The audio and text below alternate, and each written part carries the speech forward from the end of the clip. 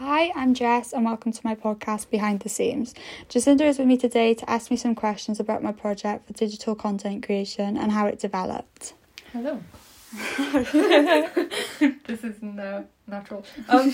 So this was for your uni project, right? Yeah, this is for an assignment. So you chose horror. Why did you choose horror? I guess in the grand scheme of things, I was forced into it.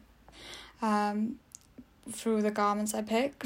It was the top is navy and the hoodie's green, and so a lot of people I know wouldn't have those colours in their wardrobe, especially green. I know I struggle with finding colours and wearing it. So straight away I knew I didn't just want to style it, I wanted to customise it.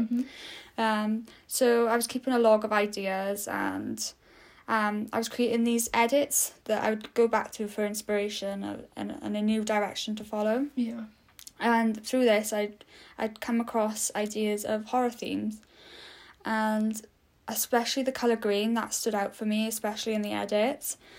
And I started creating these edits, like I said, and one that particularly stands out to me, and I remember changed the course of what I was doing, was I created one and it was quite a dark theme, and the phrase on it was "Monsters Go Bump."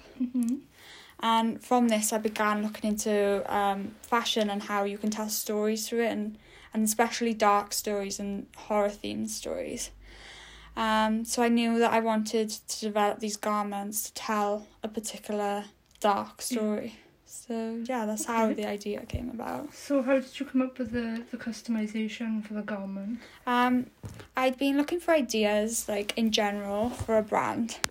And I came across this brand named Harsh and Cruel, and they'd created a t-shirt that looks as though it had almost been torn in half. Oh, that's cool.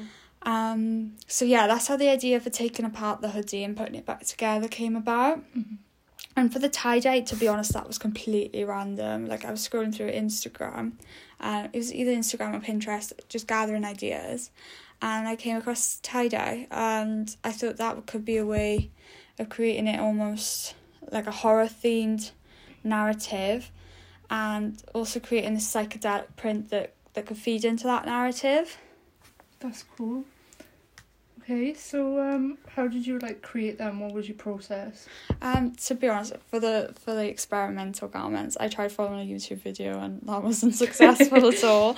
I found that the tactic was best to just experiment with it, and whatever I found would work, that's what I did. And on the last ones, it was just, I winged it completely. Yeah. And that's what I found worked best for me. And so I'm really happy with how the outcome came, to be honest. That's cool. So how do you want this project to be seen?